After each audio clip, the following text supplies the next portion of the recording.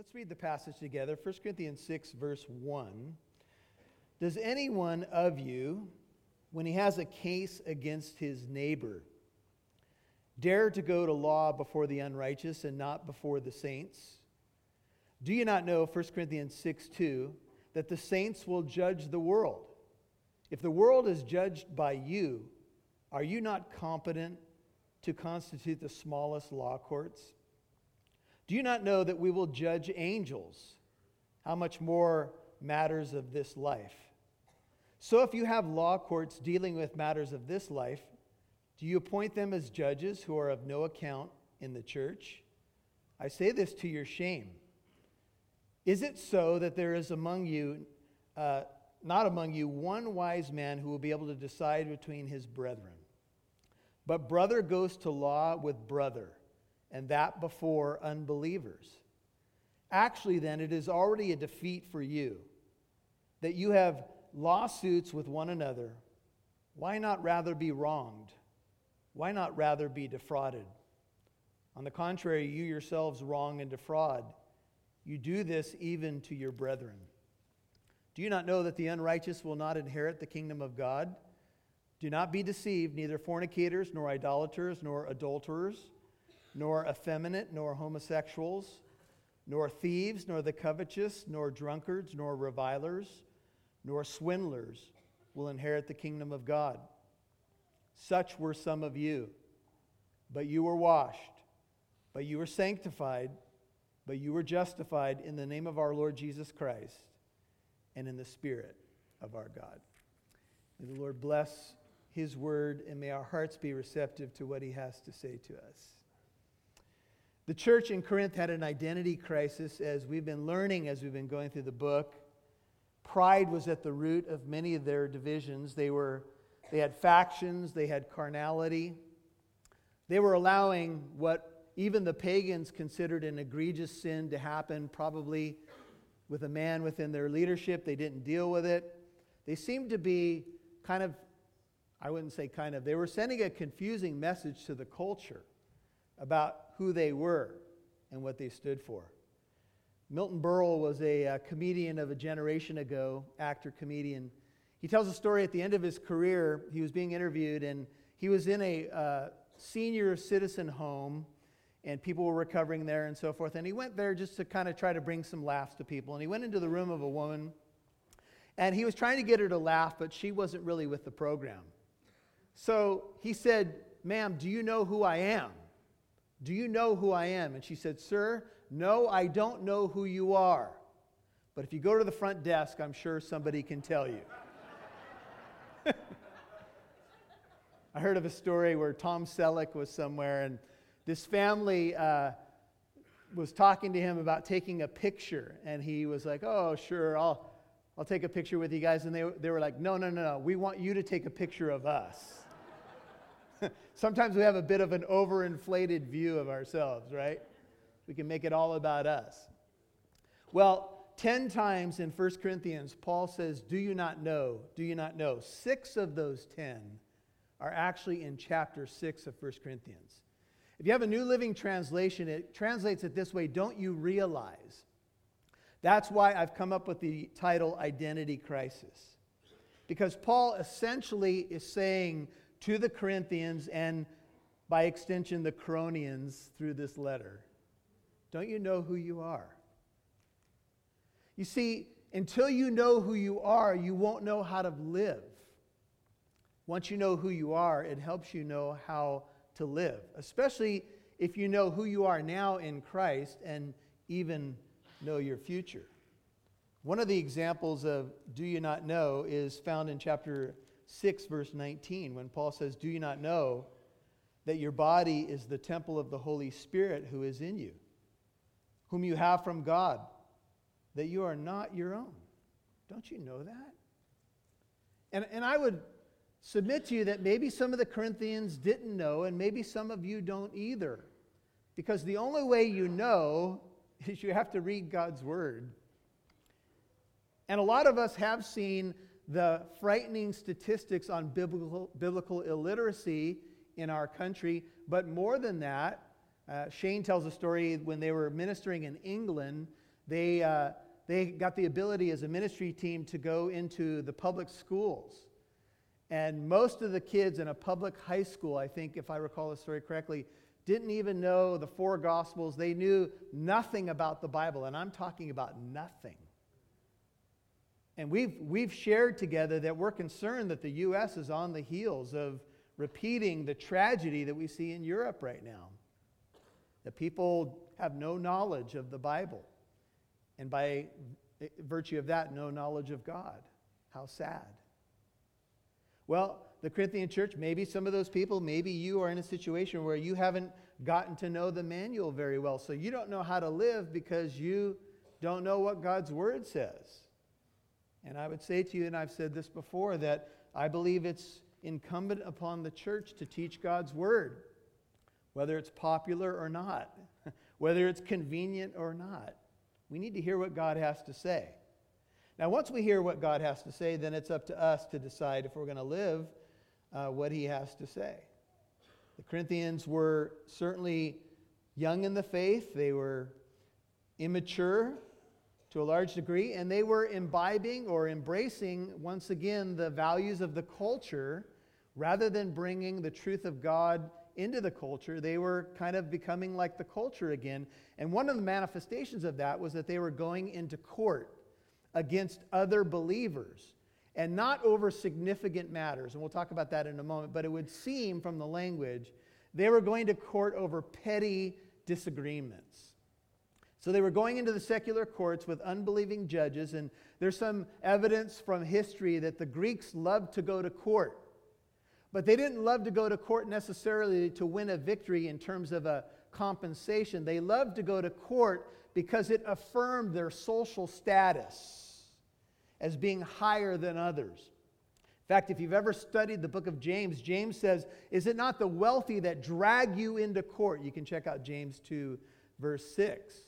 And the wealthy had an upper hand in the courts, much like they do today, and judges were open to bribes. And even though the Apostle Paul, in some of the cases, like in the book of Acts, makes an appeal to Caesar, and at one point he says, "I'm a Roman citizen, it's not lawful for you to beat me." At the same time, Paul had some difficult experiences with the courts of the pagan times, with the Roman governors, etc.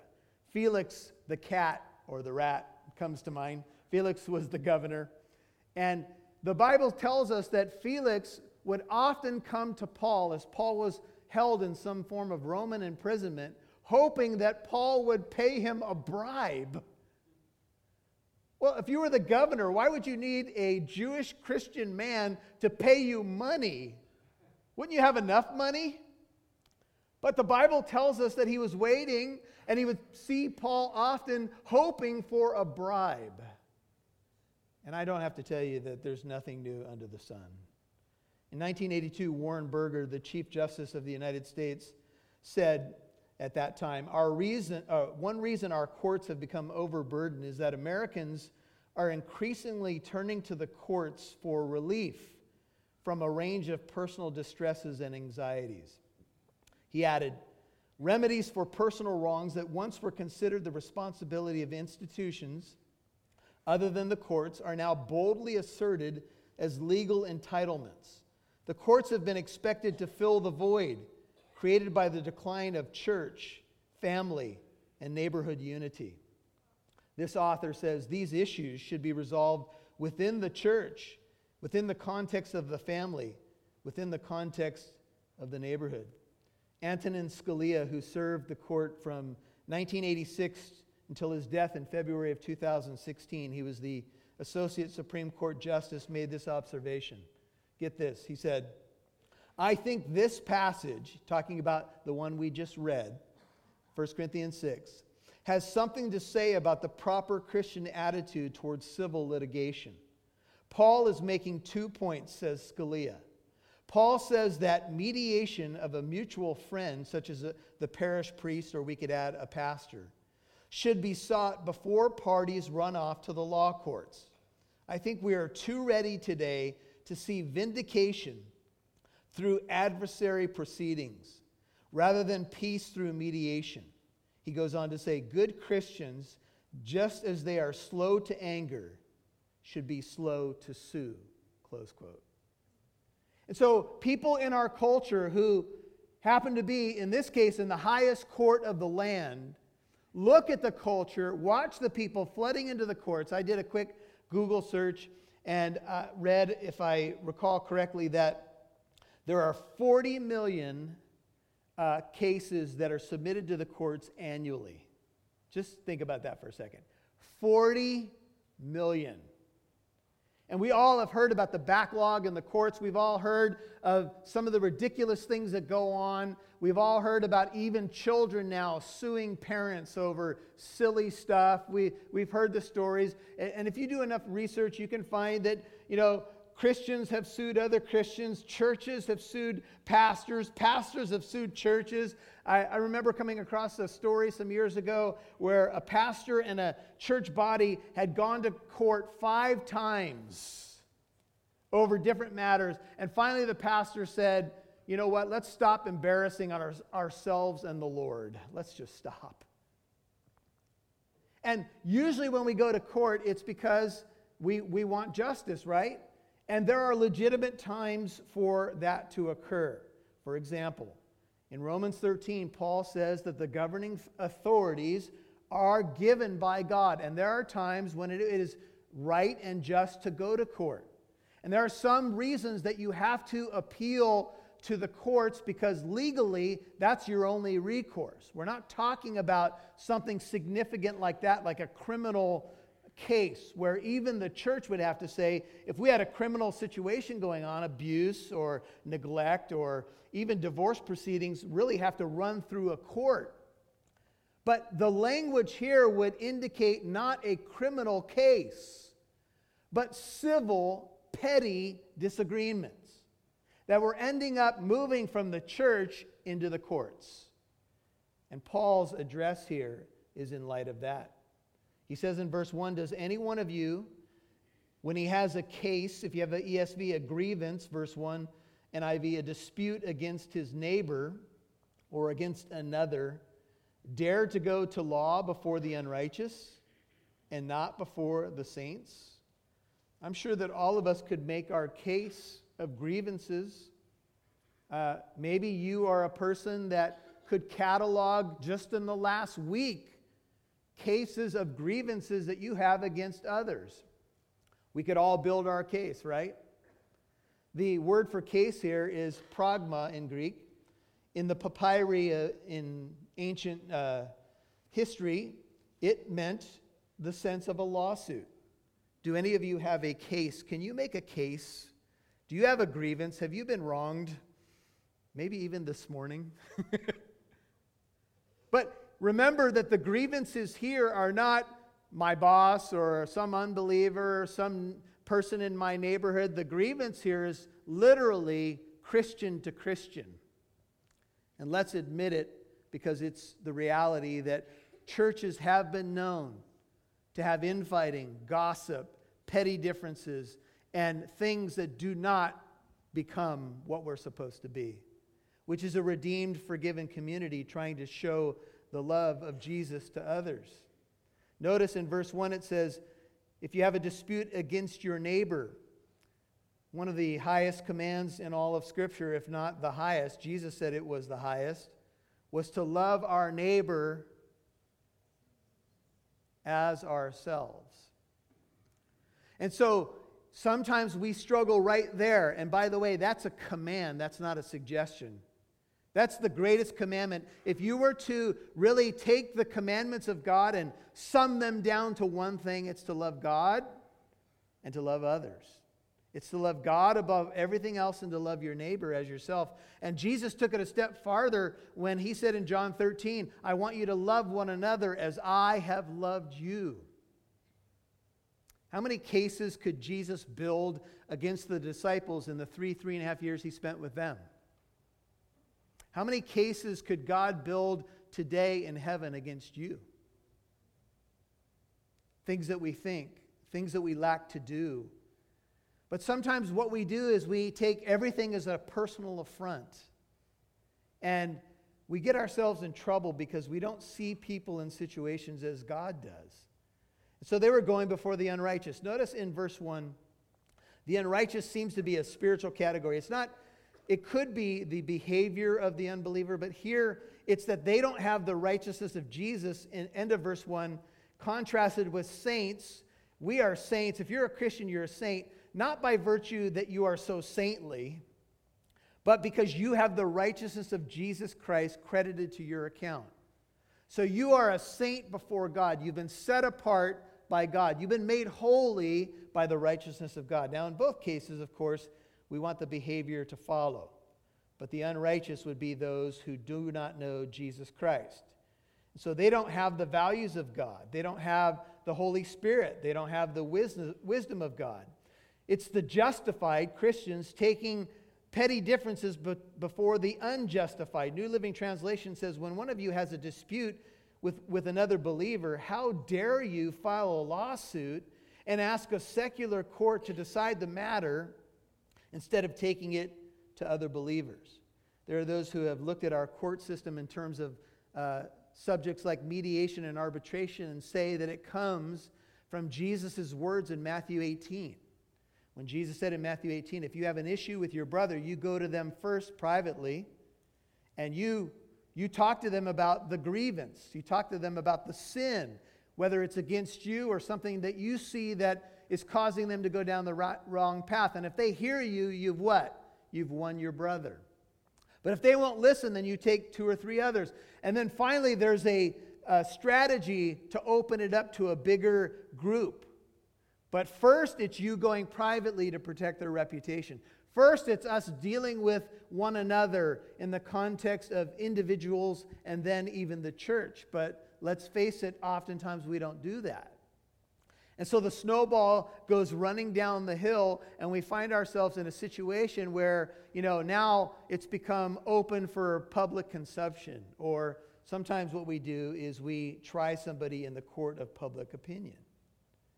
Our identity as God's saints means that we are to display a different way of doing life, a different attitude.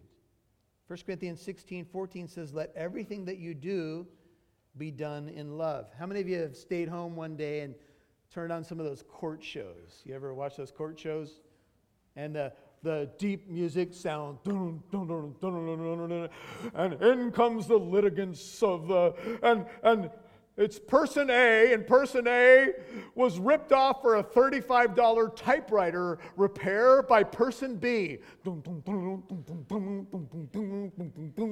And they walk in, briefcase in hand, and the presiding judge is going to figure out if person A should reclaim the $35, the broken typewriter, and then you find out that they're cousins or their former roommates.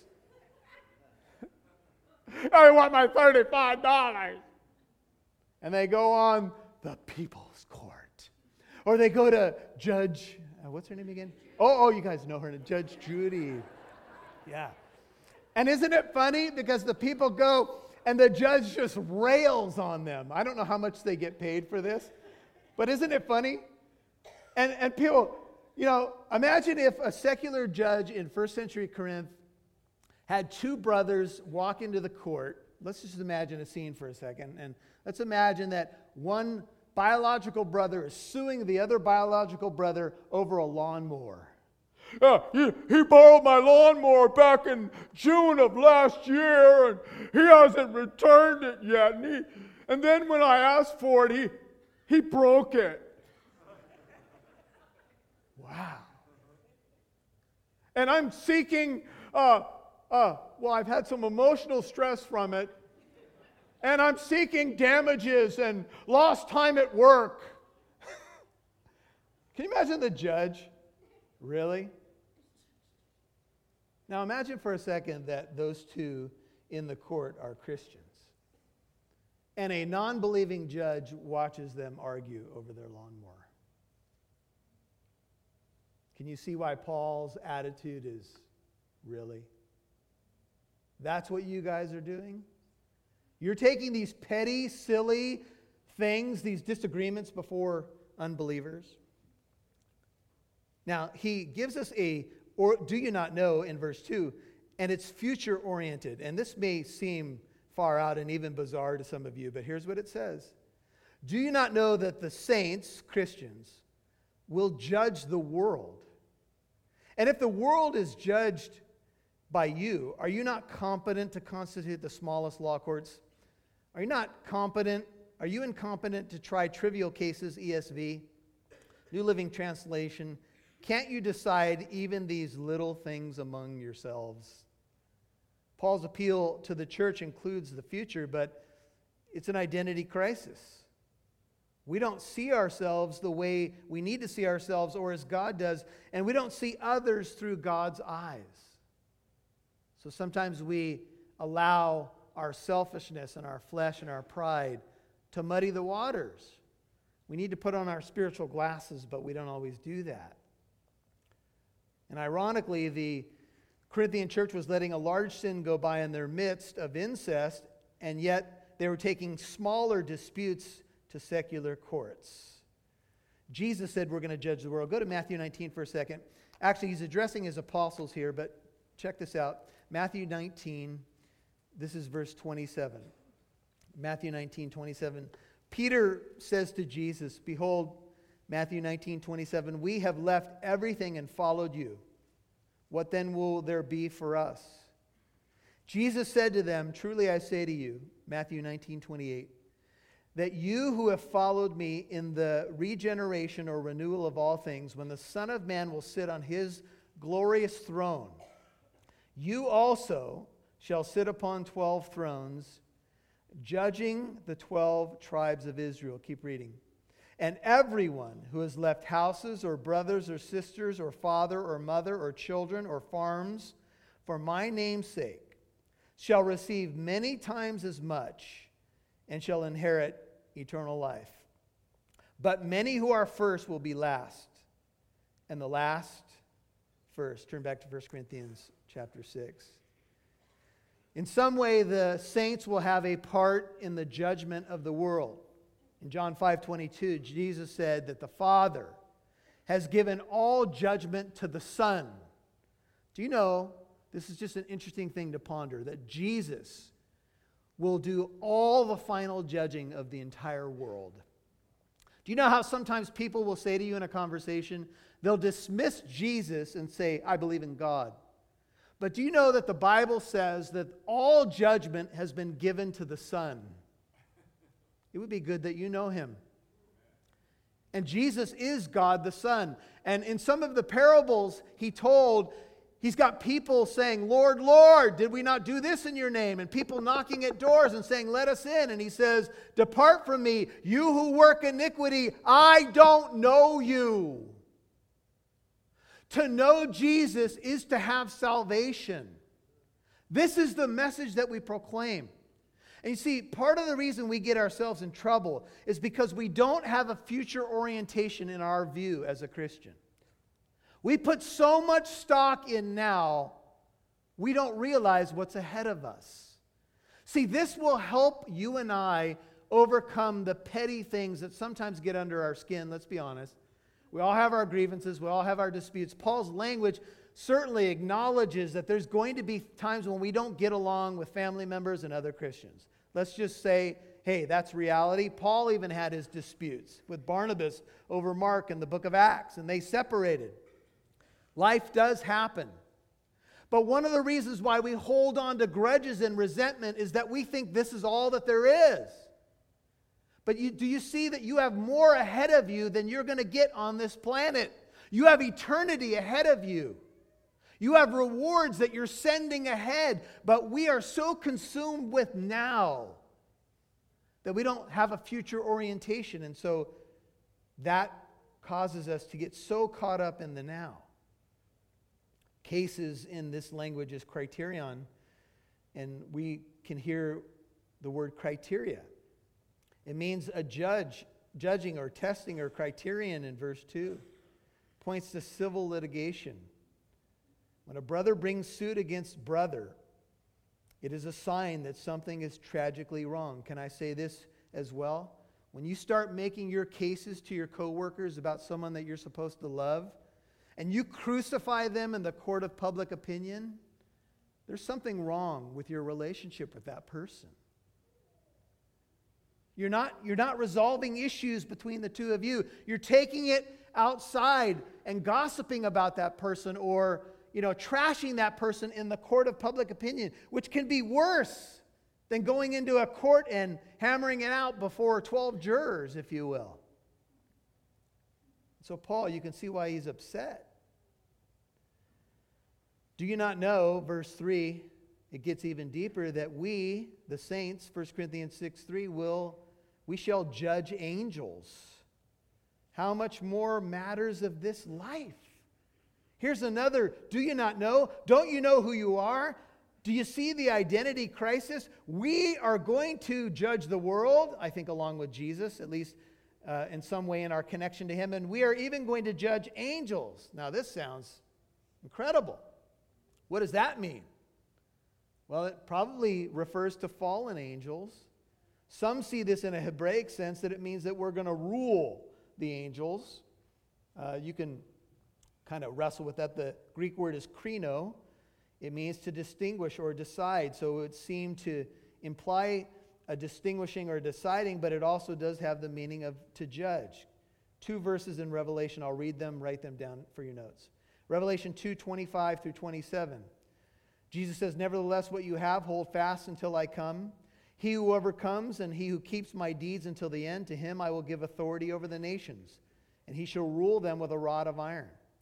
In Revelation 3:21, Jesus says, "He who overcomes, I will grant to him to sit down with me on my throne, as I also overcame and sat down with my Father on his throne." And we know that Jesus will sit on his throne, Matthew 25, at the end of the age, and he will separate the sheep from the goats.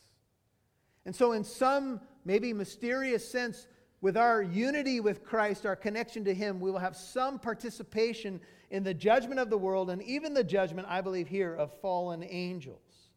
You could look at Daniel 7:21 and 22 as well. Knowing our destiny should help us to live for today. One writer says, the destiny of redeemed men and women to one day be higher than the angels and even to judge them must greatly annoy a certain high angel. He did not want to serve an inferior creature now, and did not want that inferior creature to be raised up even higher than he. So he rebelled against God, this is Satan, and is determined to keep as much of humanity as possible from sitting in judgment of himself. We can imagine the perverse, proud pleasure Satan takes over every soul that ends up in hell, saying something like this: "They won't sit in judgment over me." Close quote. This is a radical view of who you are, isn't it? Much different than maybe the modern mentality that, I go to church on Sundays and that's about it. No, this is your identity. This is who you are in Jesus. This is your future. And so Paul says in light of that, ESV in verse 4, "So if you have such cases, why do you lay them before those who have no standing in the church? If this is who you are, even if you have some disputes, why bring them to this public forum before unbelievers? I say this to your shame." Earlier in 4:14, Paul says, "I don't write to shame you," but this time he says, "I say this to your shame. Is it so that there is not among you one wise man?" Remember, in Corinth, in the Greek mind, wisdom was the essential thing. They are proud about their wisdom. And Paul says, ironically, don't you have one wise person around who's able to decide or judge or settle between brothers? Don't you have one?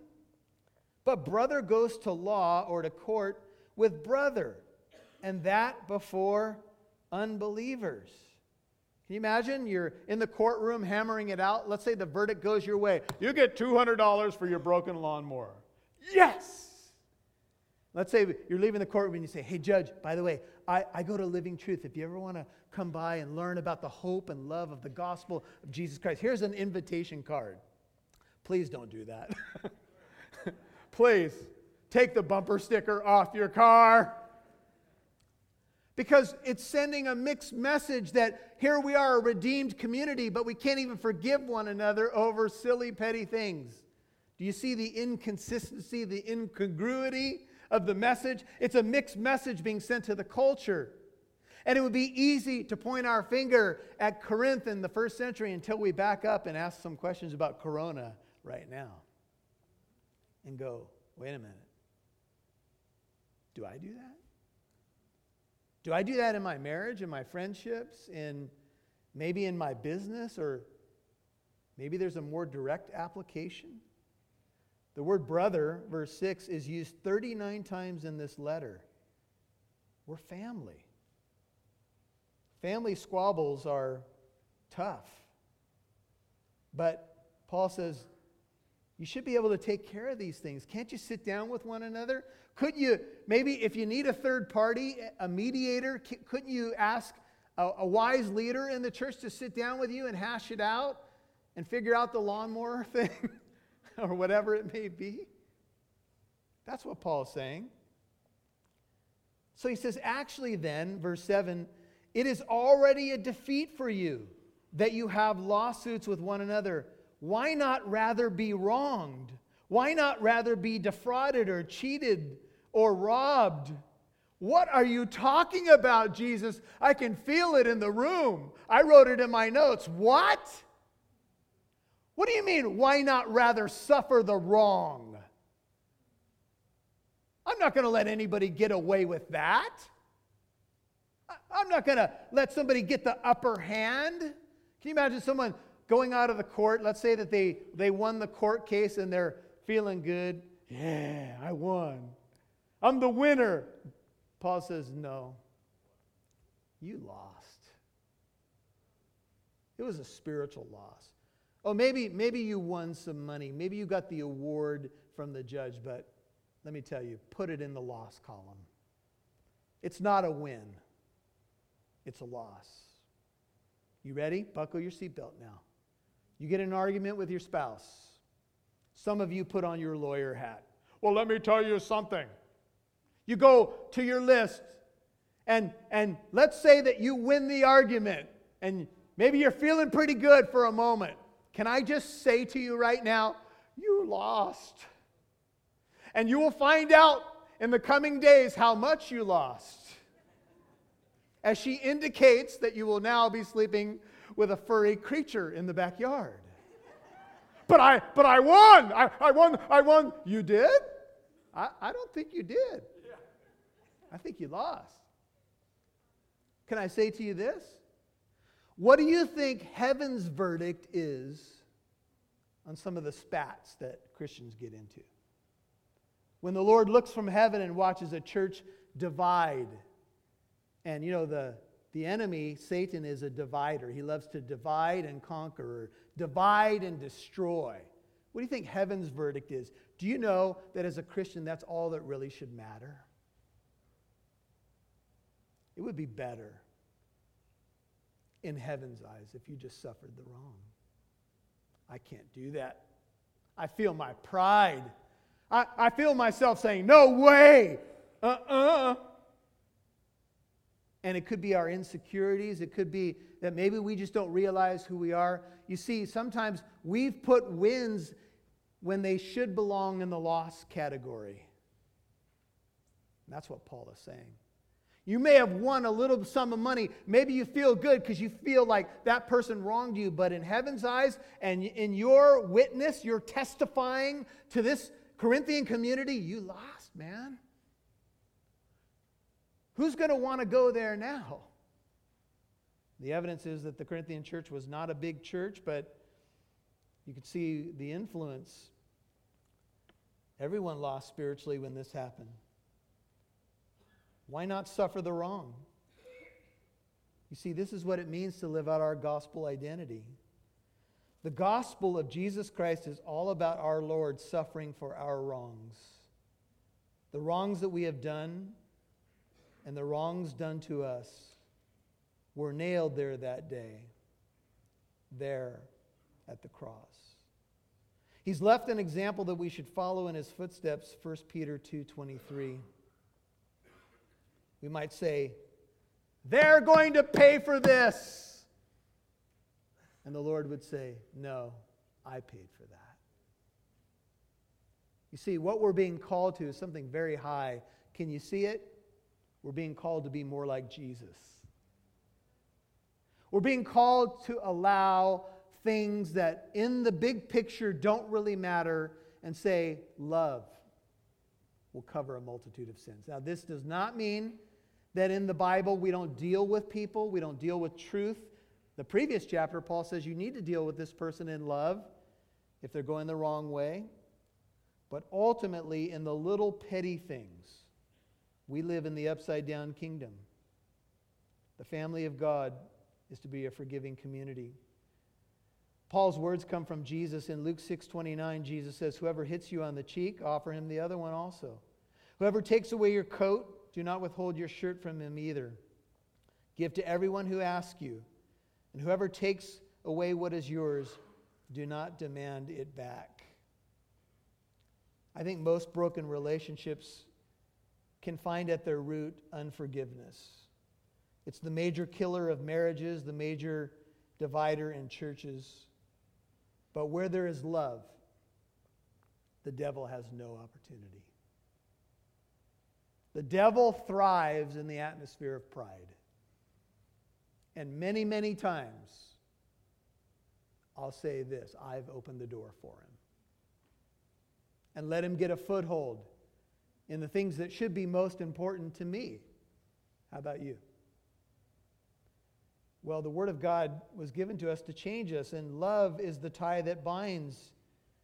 So in Colossians 3:14, Paul says, put on love, which is the perfect bond of unity. Jesus prayed before he died on the cross, Father, perfect them in unity, that the world may know that you sent the Son.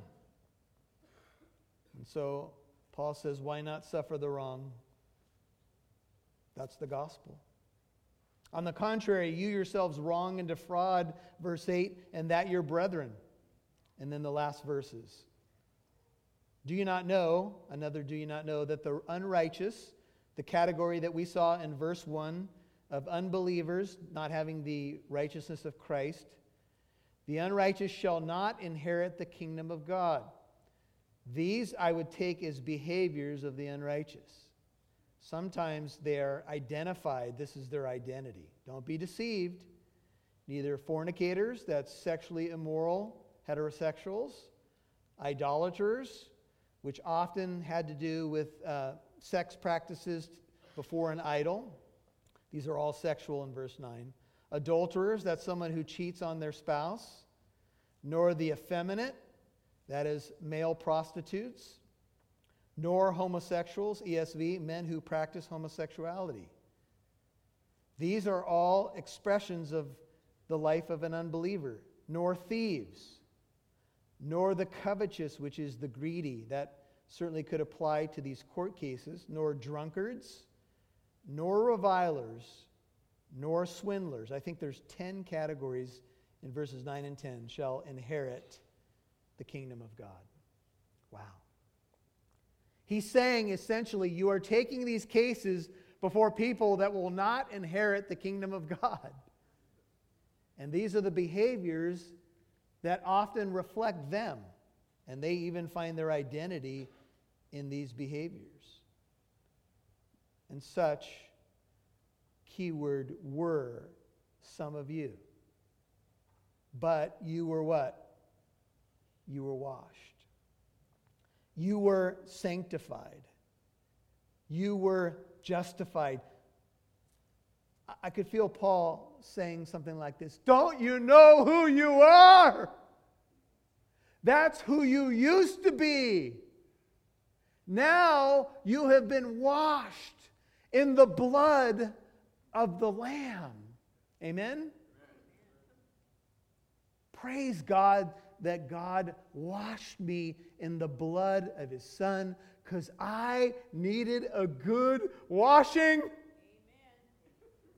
I heard David Rosales, he was talking to somebody and they were taking exception to what he was saying about Jesus and stuff. And he said that the person said to him, you Christians are brainwashed. You're brainwashed. He said, well, I had dirty old brains. They needed a good washing anyway. See, we've been washed. We have the righteousness of Jesus. This is who we were. But we were washed, notice, sanctified. These are all pieces of the overall redemption. Set apart, justified. It's unusual that justified comes after sanctified, but I think for Paul here, he sees it as one work of God in our lives. Justification means God sees us just as if we've never sinned. In fact, in the courtroom of God, we've been declared righteous. Praise God. Because the Son took our wrongs and nailed them to the cross, though He was innocent. Paul's saying, do you see? This is your identity now. Jesus suffered the wrong. Our identity is no longer in our sin. It's in our Savior. That's our status. In light of that, we need to stop crucifying our family in the court of public opinion, other believers, treating others with coldness or contempt. Have you been building your case against somebody? Do you have your file? Oh, I'm going to add something else today. There it is. I'll put it neatly into the folder. Could I tell you? Close the case. Burn the file. I'm talking about petty stuff now. I'm talking about the stuff that we all realize we need to let go and let it be nailed to the cross and let love cover a multitude of sins.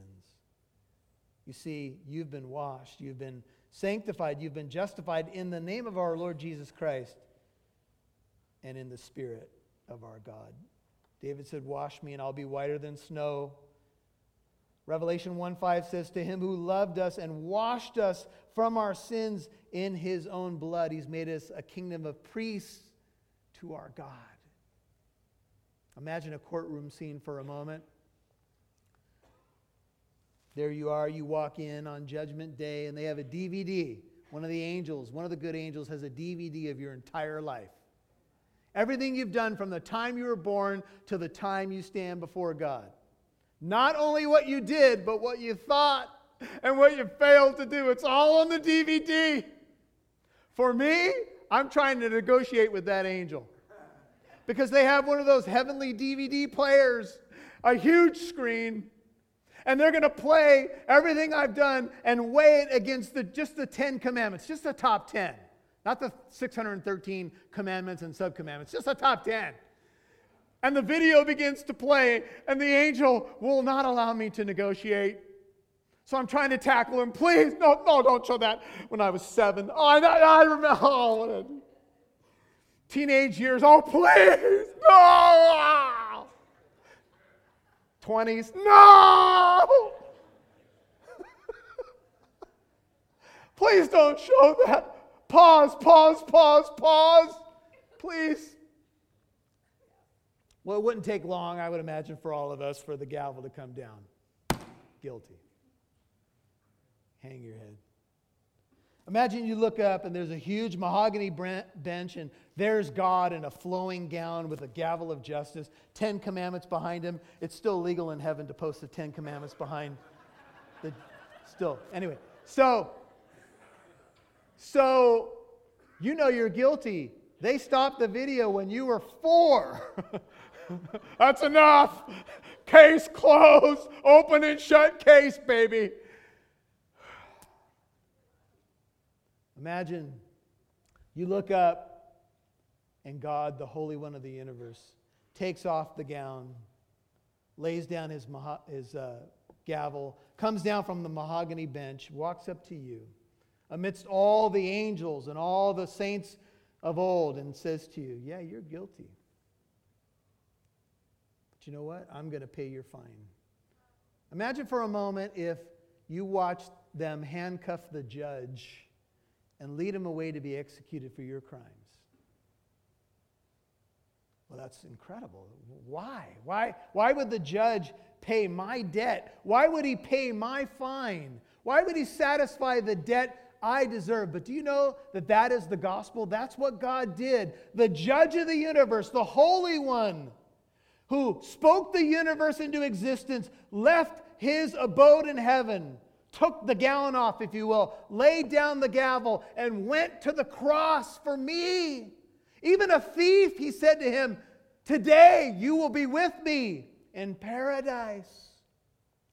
Any one of you, all of us, and I know the room is filled with Christians, this is what we preach. Anyone can be forgiven.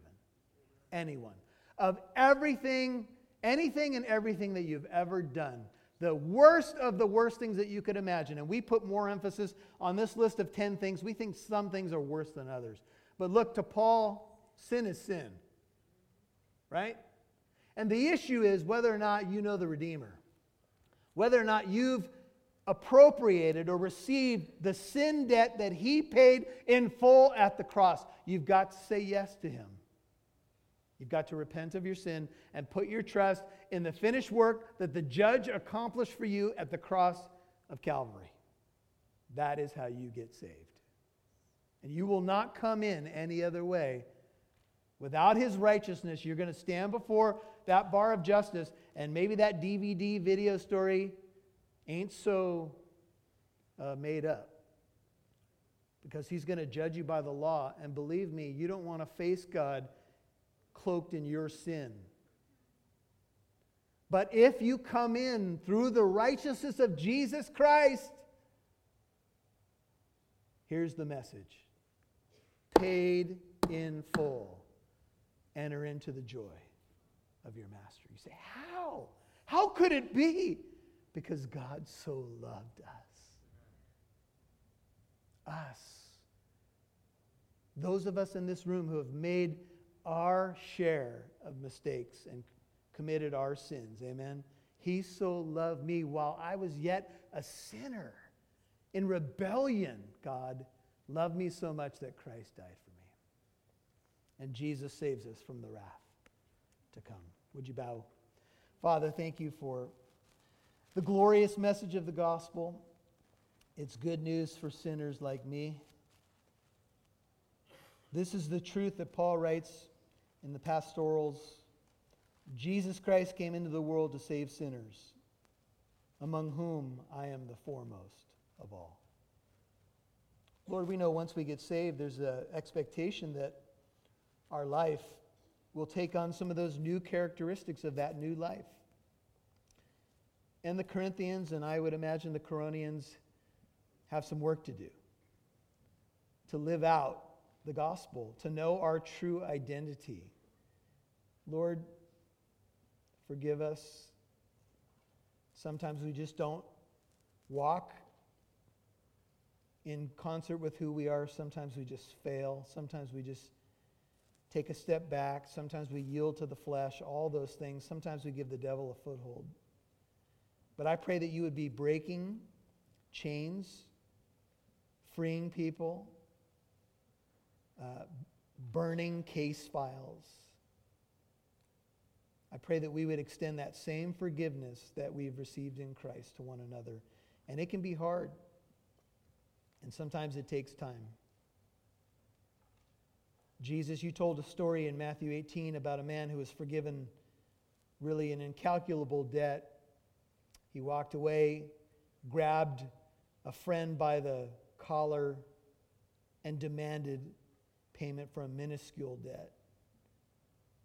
That story was to illustrate that sometimes we've been forgiven for so much, and yet we can't extend that same mercy to others. And Lord, I'm praying right now that you will just be doing a fresh work in our hearts as it relates to this. We can feel a weight of conviction when we've done it wrong, but we can feel the beauty of freedom when we just release it to you. If you've not met Jesus, then the first step you got to take is to ask him into your life. So just right now, if you're not sure you're a Christian, something like this. Lord Jesus Christ, please forgive me. Thank you that you died on that terrible cross and took my sin, my shame, my punishment, paid my debt, closed my case. It's an amazing love, and I put my trust in you. I trust you for my salvation, that you have paid the fine. And I believe that you rose from the dead to confirm who you are. I turn to you. I turn away from all the junk in my life, all the things that I thought would make me happy. And I submit my life to you. Save me. Change me. Forgive me. If you prayed that prayer, either verbally or in your heart, the Lord is faithful to apply his full payment for sin to your life. He will remove the weights that you've been carrying and give you a new start. So, Father, for those who have opened their hearts, those who may be listening to this in some other way, that they would have a new start, become a new creation in Christ Jesus. Have all their sins forgiven, have the righteousness of Jesus credited to them by faith.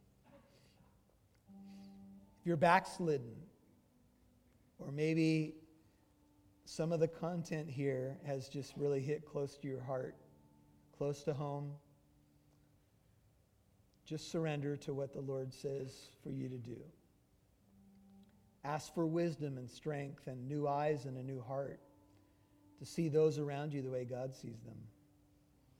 And Lord, for this wonderful, beautiful group of saints, this family that you're doing such incredible work through, may you bless them, may you keep them, may you strengthen them, may you heal them in areas where they need healing. May we all just bathe in the beauty of your grace. You've been so good to us. You're so patient with us, even after we became Christians. You are so patient. Cleanse us, renew us, refresh us. We thank you for just being so faithful. And we love you. In Jesus' name, amen.